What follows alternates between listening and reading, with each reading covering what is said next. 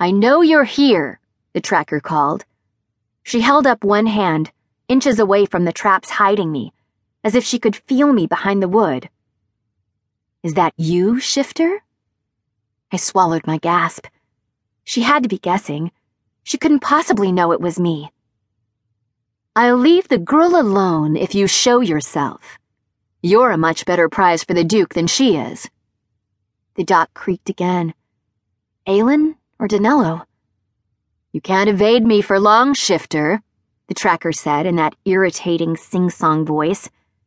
Maybe not, but that didn't mean I wouldn't try. You can't run, she continued. We have guards on every bridge off every isle.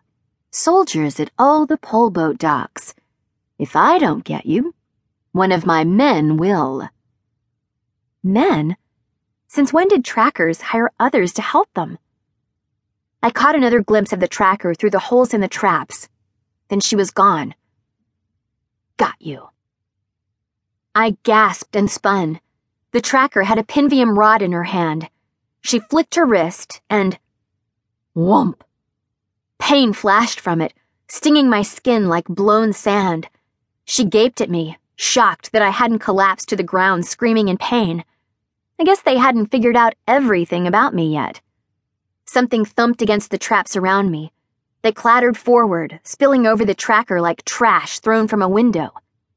Looks like I got you, Aelin said, heaving an armful of nets at her.